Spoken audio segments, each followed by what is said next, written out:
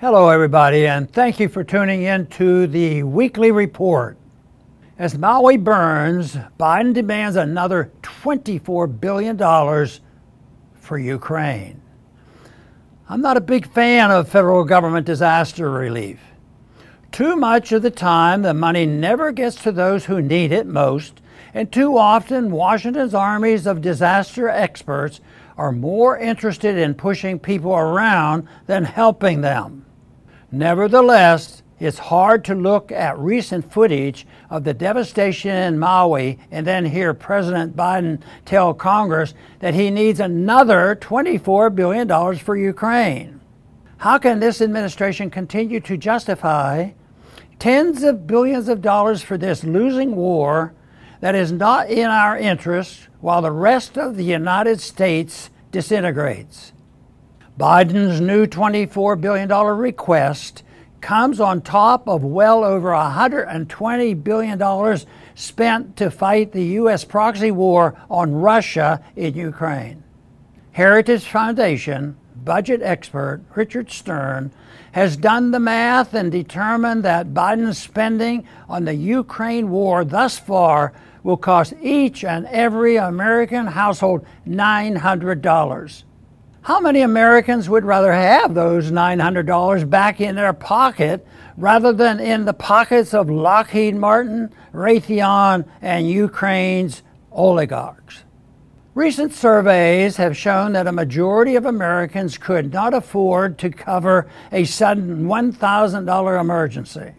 Will Americans connect the dots and realize that the reason they can't find that $1,000 for an emergency is because the neocons have already spent it in Ukraine?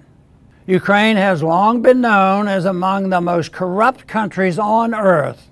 And not long ago, investigative journalist Seymour Hersh wrote that Ukrainian President Vladimir Zelensky has embezzled at least $400 billion in aid from the American people.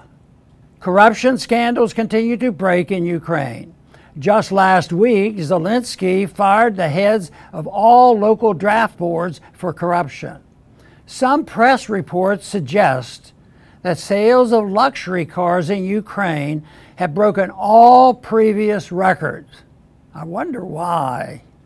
No wonder the tide of U.S. public opinion is turning against further involvement in the war.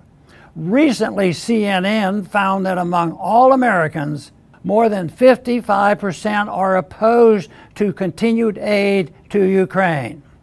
Among Republicans, the number of opposing more aid to Ukraine rises to 3 out of 4.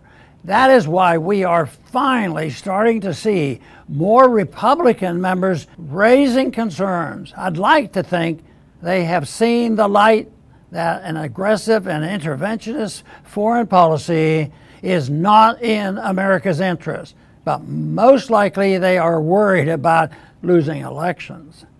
Whatever their motivation, this turning tide should be welcomed. Yet the Biden administration persists in backing Ukraine even as the U.S. mainstream media is increasingly pointing out the obvious.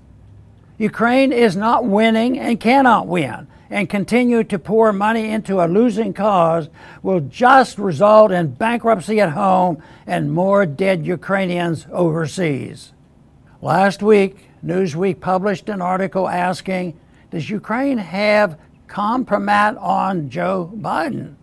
In the article, Northeastern University professor Max Abrams wonders out loud whether Biden's continued support for Ukraine might be related to compromising information held in Kiev about the many Biden family shady business ventures in Ukraine and the region.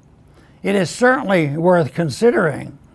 Meanwhile, the residents of Maui that have survived the recent horrific fire will take little comfort knowing that the Biden administration is more interested in sending their money to Ukraine than in helping them recover.